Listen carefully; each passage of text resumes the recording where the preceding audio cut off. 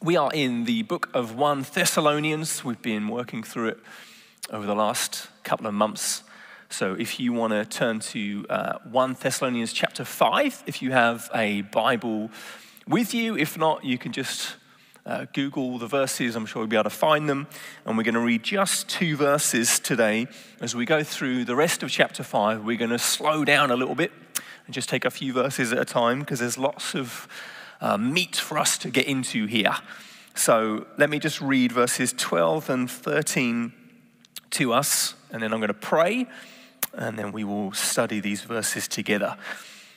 It says, "We ask you, brothers and sisters, to respect those who labor among you and are over you in the Lord and admonish you, and to esteem them very highly in love because of their work. Be at peace among yourselves." Let me pray. Jesus, we thank you so much that whatever season we're walking through, even in the midst of a global pandemic, we have a God who's with us. That's just such a wonderful truth. That's what it is to be a follower of Jesus, is to know that not only do we have a Father in heaven who loves us, but he's a God who's with us. And not only did you send your Son to live amongst us and to die for us and to rise again, but now you sent your Spirit into our hearts, this inner witness of your incredible love for us. And however social distance we feel from one another, however cut off we feel from normal life, we can never be distanced from you now. That you are our friend who's come near to us. You're our Father who loves us dearly. And I pray that as we look at these verses today, you would draw our heart to you. That as we sing and as we worship today, you would remind us of your deep love for us and your nearness to us, your people. Thank you, Jesus, for your incredible love for us. In Jesus' name, amen. Amen. Now, I'm going to be honest with you right at the start here. This isn't an easy verse or easy few verses to preach about, because the Apostle Paul, who wrote this letter to the church in Thessalonica, is giving them some very simple instructions, possibly because they've not done very well at this. Perhaps they've been disrespectful to their leaders, and he's saying to them, respect and esteem highly those who are over you in the Lord. And for a leader to then try and explain these verses back to you makes me feel a little bit uncomfortable, I'll be honest. But I think one of the reasons it feels uncomfortable is because these verses are probably in some way or other uncomfortable to all of us. Because from whatever different society or cultural background you come from, wherever you grew up, whatever experiences you've had, we've all learned different ways to relate to leadership, to relate to authority. And it's a very confused concept in the world. On one hand, all of us, or lots of people, will desire to be an influencer or a shaper or a consultant, or to be on social media and lead people by influence. And yet at the same time, we never want to be under someone's influence. We never want to be under authority. There's something within us that always wants to rebel against that. There's something within us that doesn't like authority. And let me try and pinpoint a few reasons why particularly people in our Western society, in a city like this in Amsterdam, a few reasons why we struggle with authority. First of all, a concept which you could call entitlement culture. To give you a brief history lesson, 500 years ago during the Reformation, where men like John Calvin and Martin Luther decided to take a stand against the abusive authority of the Roman Catholic Church at the time, and they tried to challenge that, to say to them, we don't need a priest, a mediator between us and God. We don't need to just have the Bible in Latin. We can have the Bible in our own language.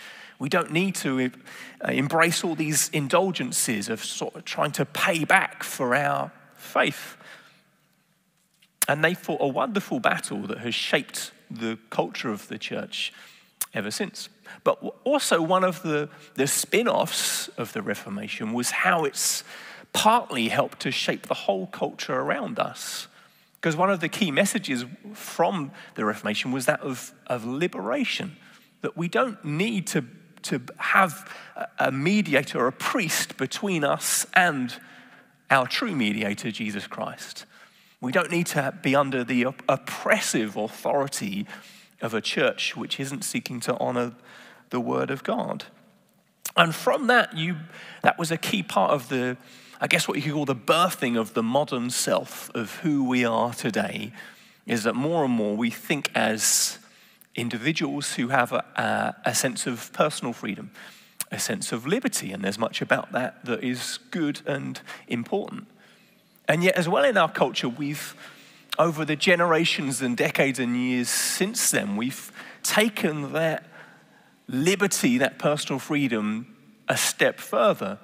And we've not just taken ourselves out of the authority of a church institution, but we've taken ourselves out of the authority of God himself. That we've said the most important thing is humanity. It's what I believe, it's who I want to be, who I think I am, and not what any God or any oppressive heavenly being says I'm supposed to be. And the modern self has become detached from God, our creator, and seeks to stand on its own 2 feet. And in that, we end up taking God's place.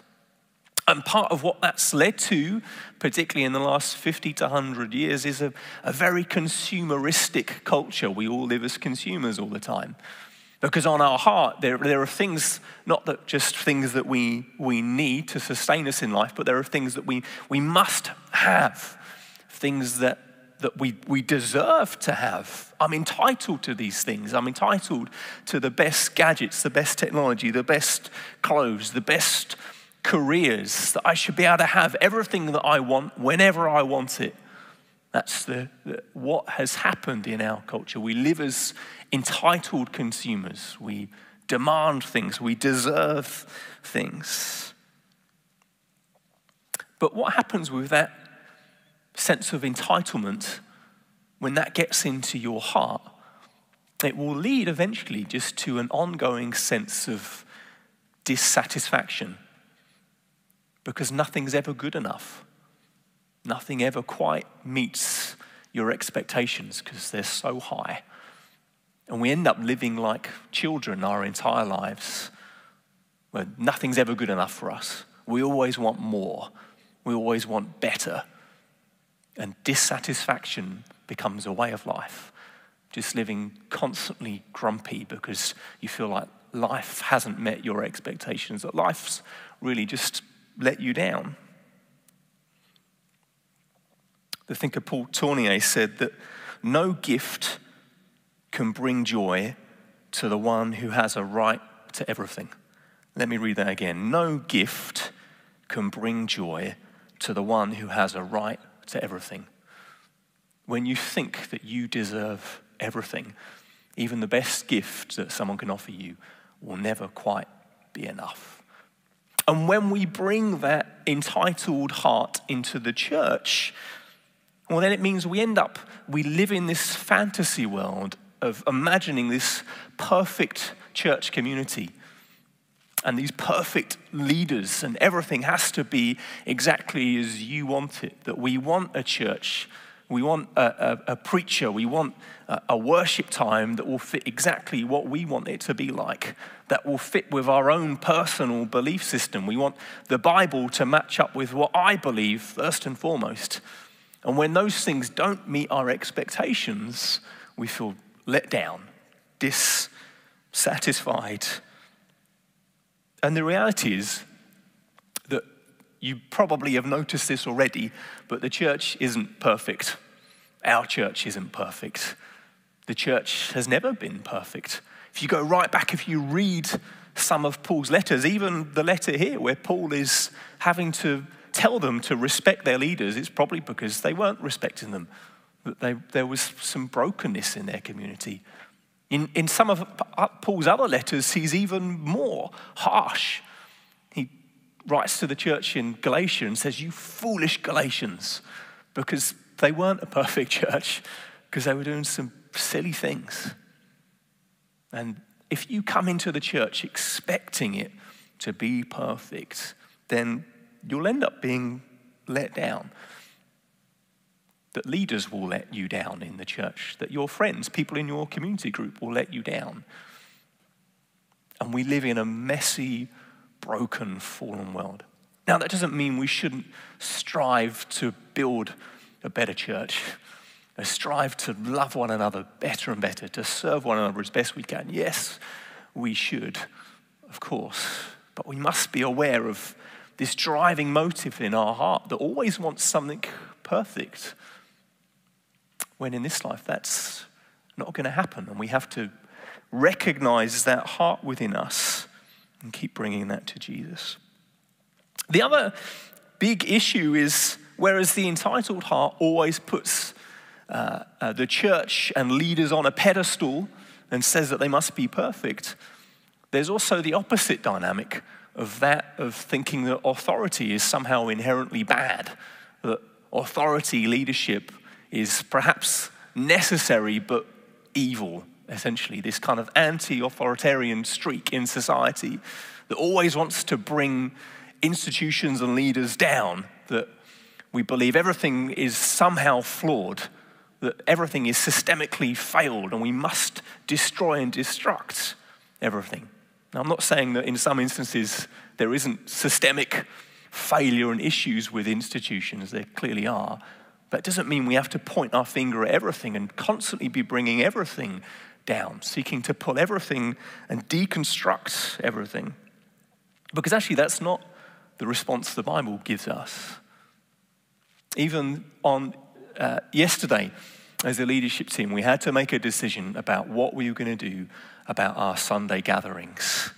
And the principle we have to come back to is Romans chapter 13. Let every person be subject to the governing authorities, for there is no authority except from God, and those that exist have been instituted by God. That means that every leader, wherever you look in the world, has been put there by God. If we really believe in a sovereign God who's in charge of all things, that means he puts leaders in place. And as much as we can, we should seek to honor them and the laws that they put in place, and the instructions for how to do society. And the Bible doesn't say only honor and respect and follow good authority. It also says even when authority is bad, even when the people are not doing good things, we're still supposed to follow them. In Matthew 23, we're going to read a bit from Matthew 23 later, you get Jesus talking about the Pharisees and the scribes.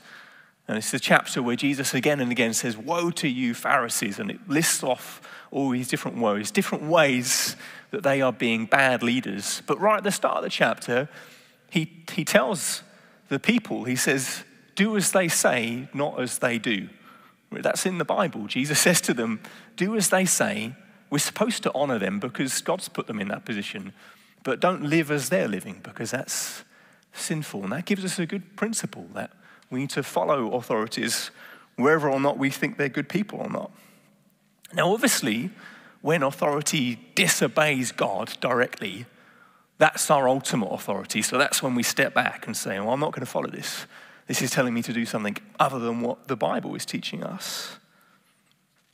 But as I thought it was really helpful what Michiel did at the start, that he led us in praying for the Burgemeester, the mayor of our city. I think that's such an important thing to do. The Bible teaches that we should honor leaders and we should pray for them, and we must keep on doing that. So authority has a place in the world, and authority also has a place within the church. And you might say, well, why? Surely it says even in this verse itself, just be at peace among yourselves. Surely if we could just do that, if we would just be at peace among ourselves, we wouldn't need any leaders, we wouldn't need any pastors, just defund all the pastors, we don't need those people anymore. But the reality is the Bible does give us some clear instructions about this. If the church was just a kind of loose collective, just a sort of floating kind of ethereal thing, then we probably wouldn't need any leaders. But that's not how the Bible describes the church. The Bible talks about the church on one hand as the sort of universal church around the world, believers everywhere through all history are part of this kind of global church. But at the same time, the New Testament calls us and instructs us to be part of local church families, communities of believers seeking to live out the work of Jesus together. And those communities need pastors, need leaders. Because essentially the church is supposed to be a family. Perhaps for some people, the truest, to be honest, for all of us, the truest family we'll ever experience. That's what the church is supposed to be. A family where we love for one another, we care for one another. And families need mums and dads. Families need fathers. The Bible's really clear about that. Leaders in the church aren't supposed to be CEOs, consultants, gurus, spiritual counselors. That's not the language the Bible uses. Leaders in the church are to be fathers, seeking to care and love and shepherd people. So that authority that comes with that isn't a necessary evil, but it's supposed to be a good thing, a wonderful blessing to the community, and that community to be a blessing to the city around it. Now, an important question is, but what about abuse? What about where authority has been abused? And that's true that sadly many people have been hurt. Many people have been hurt by authority figures, whether in the home, in your workplace, sadly within the church as well. Many people have experienced some very painful journeys and stories with authority, and we mustn't just brush that aside and say, "I'll just forget all that." No, that we need to hear and love people who are carrying pain from when they've been hurt by those who shouldn't have hurt them. They've been hurt by those who should have cared for them. That's painful. We mustn't just brush those aside. And as I said, when we see anything that contradicts Scripture, in Acts 5 it says we obey God first. Always. That's who we come to first of all. That means we can disobey men if they're telling us to disobey God. And so we must speak out and speak up when we see abuse. But perhaps the greatest abuse that happens, not just in the church all over the world, but particularly in the church, the greatest abuse actually is where we desire leaders that are kind of Marvel superheroes, or where leaders themselves want to be this sort of messianic answer to all the problems. That, Jesus is, he leads the church, sure, but actually I lead the church. And if people don't have me, then they're going to crumble. This whole thing's going to fall apart. And we have leaders who acts like heroes, that the burden is on them and them alone. And often that's actually the sort of leadership we desire. We want those kind of cartoon type heroes to come in and save us. If they see the way that we respond even to politicians, they come with grand slogans of how they want to change the world. And it's often almost a bit messianic. They sort of portray themselves as saviors. If you go with that guy, everything's going to fall apart. But if you choose me, everything's going to be amazing. And we're called to put our trust in these kind of superhero-like characters that are going to come in and solve all the problems. Whereas the reality is often very different from that. And we see even in the Bible that Jesus' disciples, even the 12 who were closest to him, they wanted Jesus to be a superhero. They wanted him to come in and to change everything, to overthrow the evil Romans that were oppressing them, and to usher in a kind of new era of Israelite superiority, to crush all their rivals, to sort of march into Jerusalem with a mighty army. That's the kind of messianic leader they were expecting, because Jesus is our Messiah. And that's the hope that they were living with, because they'd read the Old Testament and they were seeking this Messiah to come and change everything. But yet the way that Jesus comes to change everything looks very different from how we would expect. That he doesn't arrive with a huge army. He doesn't arrive as the stereotypical superhero with a cape and amazing superpowers that he's shooting out wherever he wants to obliterate buildings and enemies. Jesus came not to be served, but to serve. That's the model, a very almost unheroic kind of leadership that Jesus demonstrates to us. And we could say, hold on a second, surely it's a bit of a myth that exists that actually Jesus didn't like authority, that's something that the church has kind of added to him to legitimize their own authority. And actually Jesus was just this kind of Che Guevara kind of revolutionary figure who he wasn't into institutions and structures and that kind of thing. He just wanted to sit around and eat fish and come up with parables all day long. And when you read Matthew 23, he does come across as a bit of an anti-authority figure, because he takes on the religious authorities of the time and he says to them again and again, woe to you, woe to you. And he uses some pretty harsh language of how he speaks to them.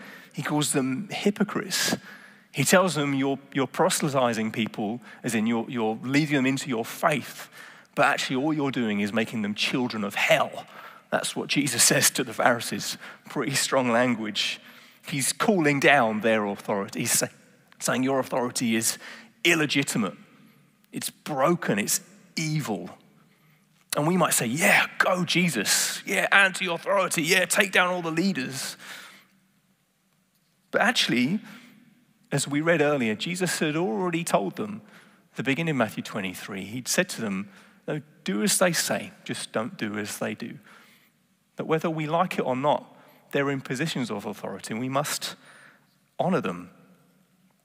And what Jesus came to do, he didn't come to just eradicate and remove authority, but he came to unmask false authority and to reveal true authority. That's what he came to do. He came to say this kind of heroic type of superhero leadership where people lord themselves over others, trying to influence by coercion and manipulate them and to tell them to do things but not do them themselves. He said, no, that's false, evil leadership. And woe to you who practice that kind of leadership. But then he came to reveal a true, better authority, a better way to lead and to love people. Even in the book of Micah, where it talks about this Messiah who's going to come, this ruler who's going to come, it uses that language of a ruler coming, but it also says he's coming to be a shepherd, one who comes to seek and save his sheep, his lost sheep. That's the heart of Jesus for us. And to be a follower of Jesus, maybe you're watching this and you're not a believer in Jesus, but to be a follower of him means submitting to his authority in your life, saying, I'm going to put myself under your lordship, under your care. And I want to do as you say and do as you do. I want to read the Bible and let this be the lamp to my feet. Even if it says things that are difficult and I don't want to hear, I want to put myself under your authority. That's what it means to be a believer in Jesus. And we can do that because his authority is perfect. His authority doesn't come with any hidden clauses. It's not imperfect and broken. It's a pure, holy, perfect authority that you can trust and that's good for you. And then it might seem to you as though we've taken quite a long time to get to the passage today, which we have. We've been giving you some context around it. If we get into these verses now, You see that sometimes people would say that Paul, the Apostle Paul, had some different ideas to Jesus, and that the church loves Paul and they loves his, because Paul brings the structure and he appoints elders and leaders in the church. And somehow we often make out that Paul and Jesus somehow differ on this issue. But again, that's not true, because Paul himself, if you read his story in the book of Acts, he came almost believing himself in a bit of a kind of a savior superhero role, that he was persecuting Christians. He was trying to defend the Jewish faith, and he took it upon himself to be this kind of this leader who crushed this evil Christianity. He tried to be this kind of messianic, heroic leader, and God humbled him. And then he ends up saying things like this in Philippians: do nothing from selfish ambition or conceit, but in humility count others more significant than yourselves. That'd be a pretty good life verse to live by. It's not the sort of thing we would like to live by, but it's humbling and helpful. But in humility, count others more significant than yourself. That's the attitude that Paul took into the world. And when he's saying these things to the church in Thessalonica about how they should respect leaders, that's the attitude he's coming with. And he gives us 3 points that are really helpful. First of all, he said that leaders toil, leaders labor. He said, those who labor among you. And that's what it is to be a leader in the church, to work hard, to strive, to toil. It's a sacrificial leadership, a leadership that puts others first and seeks to serve them. And our church is full of leaders that do this. People that were here this morning at 8:30, setting up this building, getting everything ready. People that are here week after week, making all happen. The worship band that will be here on a Thursday evening, giving up their time diligently through the week, practicing, rehearsing, getting themselves ready. People who are doing hospitality all the week long, inviting people into their home for meals. Leaders who just pray for you. That's perhaps the main way that leaders labor and work and strive in their leadership, is by praying for the church, by loving people through, just in a very hidden, quiet way, in a way you'll never know about, who pray for you. That's what leaders are called to do, to serve, to pray for people, to love them, to count them more significant than ourselves. And the next thing he says, related to this, is that those who labor among you and are over you in the Lord. Perhaps that might be the most uncomfortable bit of this verse. But leaders are supposed to serve. And here it's talking about being over in the Lord. It's talking about a sense of taking responsibility, taking a kind of a fathering oversight, of taking responsibility for those who are in your care. But when we read it in the context of, for instance, Mark chapter 10, which I quoted earlier, even the Son of Man came not to be served, but to serve, to give his life as a ransom for many. Leaders are over in the sense of responsibility, but are under in the sense of seeking to serve, seeking to put others first. The best leaders, I think, are those who, all the time, their heart is that those who they are leading one day will go beyond them. Not necessarily into church leadership, but just in maturity in Christ. You just want to see others flourish, others just come into their own, others just, the gifts that God's given them, that they would just run in them. And that if they end up getting more fame, more recognition than they do as leaders, brilliant. That's just the heart of a leader, is to see others, not to say, well, you just follow me, just you get behind me, but to say, no, you go ahead. I want to see you flourish in what God's called you to do. I remember when I was about 16 or 17 years old, I felt a clear calling from God on my life to be a leader and to plant churches like we've done here in Amsterdam. But I understood it in a very immature way. And I went to my pastor at the time and said, I want to be an apostle. And I chose that word apostle because it seemed like the biggest title you could find in the Bible. You know, if it said, be the supreme ruler of, Colombia, I would have said, yeah, I want to do that, because it sounded cool and grand. And he didn't say to me, Matt, you're being a bit of a twit, just pull yourself together. He didn't say, here's all the ways that you need to just improve in life before we can even have this conversation. First of all, just learn to make some toast. I mean, just anything. Learn to get dressed properly. He didn't say any of that. He encouraged me, and then he gave me hours and hours of his time and said, look, this is what the Bible says a leader looks like. Let's look at the word together. Let's pray together. And because his heart was, he wanted me to step into what God had called me to do. And he didn't want to crush that or demean that. And that was such a great example of the heart of a leader, is to take people, even when their heart appears immature and silly, but to say there's something of gold in there. There's something that God's given you, and we want to see it come to birth, come to life.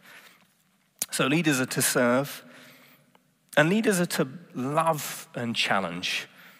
It says here, those who labor among you and are over you in the Lord and admonish you. Again, some perhaps difficult words to hear. It says in Proverbs, faithful are the wounds of a friend. Faithful are the wounds of a friend. Actually, sometimes the most loving thing to do is to tell someone when they're wrong. To tell someone when the way they're understanding the Bible isn't on point, where they've missed it, where they're confused, where what they said to that person was actually a bit hurtful, and they need to go and say sorry. And it's not something as leaders we're constantly looking around the church thinking, who can I admonish today? Our heart is, who can we encourage? Who can we serve? Who can we bless? But from time to time, the best way we can bless and serve and encourage put courage into someone's heart is to admonish them, to help them to see where they might need to change, might need to ask for some forgiveness.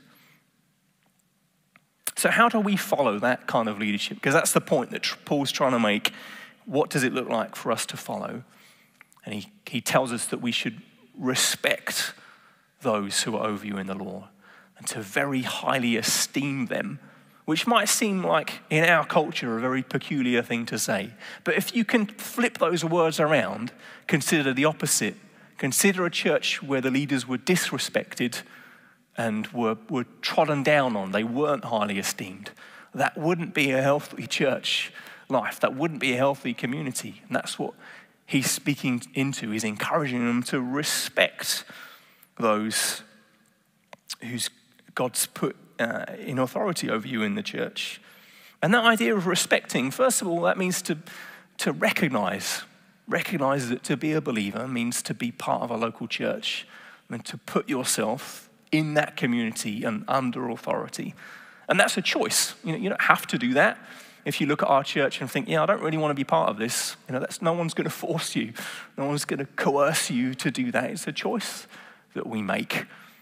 But that's something that the Bible encourages us to do, to recognize as well that all of us come with all sorts of baggage of how we view leadership, and just recognize that in your own heart. You say, maybe I've understood leadership a bit poorly. Maybe I've put them on a pedestal. Maybe I've sought to bring them down all the time. But I want to recognize that God's called me to be part of a church family, and that has some implications to it. And secondly, we're told to honor and follow, to esteem. It doesn't say to do it more highly than we esteem others. The Bible elsewhere in Ephesians 5, in the context of a marriage relationship, it applies to the church as well. Jesus tells us to submit to one another. And that's what we do in a church family. Everyone's seeking to submit to one another. It's not saying the leaders tell you what to do and everyone else submits. No. We're to serve and love one another, to submit to one another as we need to do, and to honor and to follow. See, that's the best way to esteem a leader, is just to follow them. That's what I try to do with people that have been put in authority over me. I want to follow. That's the best way you can lovingly honor and esteem one, is just to follow. And not in a subservient, unthinking way. Ask questions. Challenge. You're always welcome to say, hey, Matt, I'm not sure I agree with what you're saying there. Well, great, let's talk about that. That's always open to hear other opinions, other perspectives. That's what it means to follow, is to sometimes say, I'm not sure about this, let's talk about that. But I'd encourage you to come on mission with us, to seek to build his church in this city together, to seek to serve and love this city, to seek the welfare of this city together. That's how we can esteem authority together, is to go on God's mission together. And as a quick aside here, imagine if you took these principles not just into the church community, but imagine if you took them into your workplace, because that's probably the authority that most of us feel most of the time is from your boss or your university lecturer or whatever it is in your life. Imagine if you sought to respect and highly esteem them, even when their authority sometimes is a bit squiffy and not helpful. Imagine how that would transform your workplace. If you didn't engage in all the grumbling and gossip and trying all the time bring the leaders down to your level, but sought to honor them, that would completely transform the culture of your office. I know many of you would live like that already. But ultimately, I think the best, most important thing we need to do, the best way to follow, is to overthrow the leader within. That's the best way you can be part of the church community and to follow Jesus, is to overthrow the leader within. Because what Jesus does is in Matthew 23, he doesn't just point the finger at the Pharisees as this poor model of church authority. Actually, if you read it well, he's pointing the finger at us. He accuses them of having whitewashed tombs, that their hearts, they've whitewashed them, that they've, on the outside, they're portraying this beautiful picture, but on the inside, they're rotten to the core. And so often that's how we live. That we like to portray to the world this beautiful image of what we're like, but inside there's a brokenness. All the time, what we're attempting to do in our life is to justify ourselves, to save ourselves, to sometimes all the challenges that are in our way, to kind of overcome them in our own strength. And yet Jesus tells us that our strength is found in weakness, that we overcome by submitting our life to him. That inside of us, all of us have this selfish, entitled heart that wants to lead the way. That doesn't like authority because we want to do it ourselves and fix it ourselves. And all the time, Jesus challenges us again and again, calls us to be followers, to be his children. And he helps us with his beautiful example that all of us need a revolution of the heart. We all need to be part of this sacrificial relationship with him, but that he came not to be served, but to serve, and to give his life as a ransom for many. That what you're trying to do, trying to lead yourself out of all your problems and difficulties and challenges, you'll only ever get so far. You need a Savior to come, to bring you true freedom in him, to overcome your enemies that you can't overcome, to fight on your behalf all the battles ahead of you. Because that's what he's come to do. That's how he's come to serve you, to give by giving his life for you. Let me pray, and then the worship band are going to come and lead us. Jesus, we thank you so much that, first of all, you've put us in your church family, and we want to seek to be part of that, to serve it and to love it, knowing ultimately that, Jesus, it's you that leads the church, not me or any other leaders, but Jesus, you're the one who's in charge. We want to submit our life, all of us, to you, and we want to serve this bride, your people. We want to love it wholeheartedly, because that's what you've called us to do. And at the same time, Jesus, we want to recognize your authority and lordship over our lives, and that you're a perfect Savior, our perfect leader, and we could submit our lives to you and trust you wholeheartedly, that you're a good Father, that you're a good leader who loves us. Jesus, I just pray, Holy Spirit, that everyone at home watching this right now, you come and just speak to their hearts. Help them to see where they need to overthrow the leader within, who's trying to control and take initiative and solve all the problems themselves. Help them to see where they need to submit their life to you again. Help them to see where they need to just put their trust in you and receive your power, your strength in their weakness. Thank you, Jesus, that you came to serve us by giving your life for us. Amen.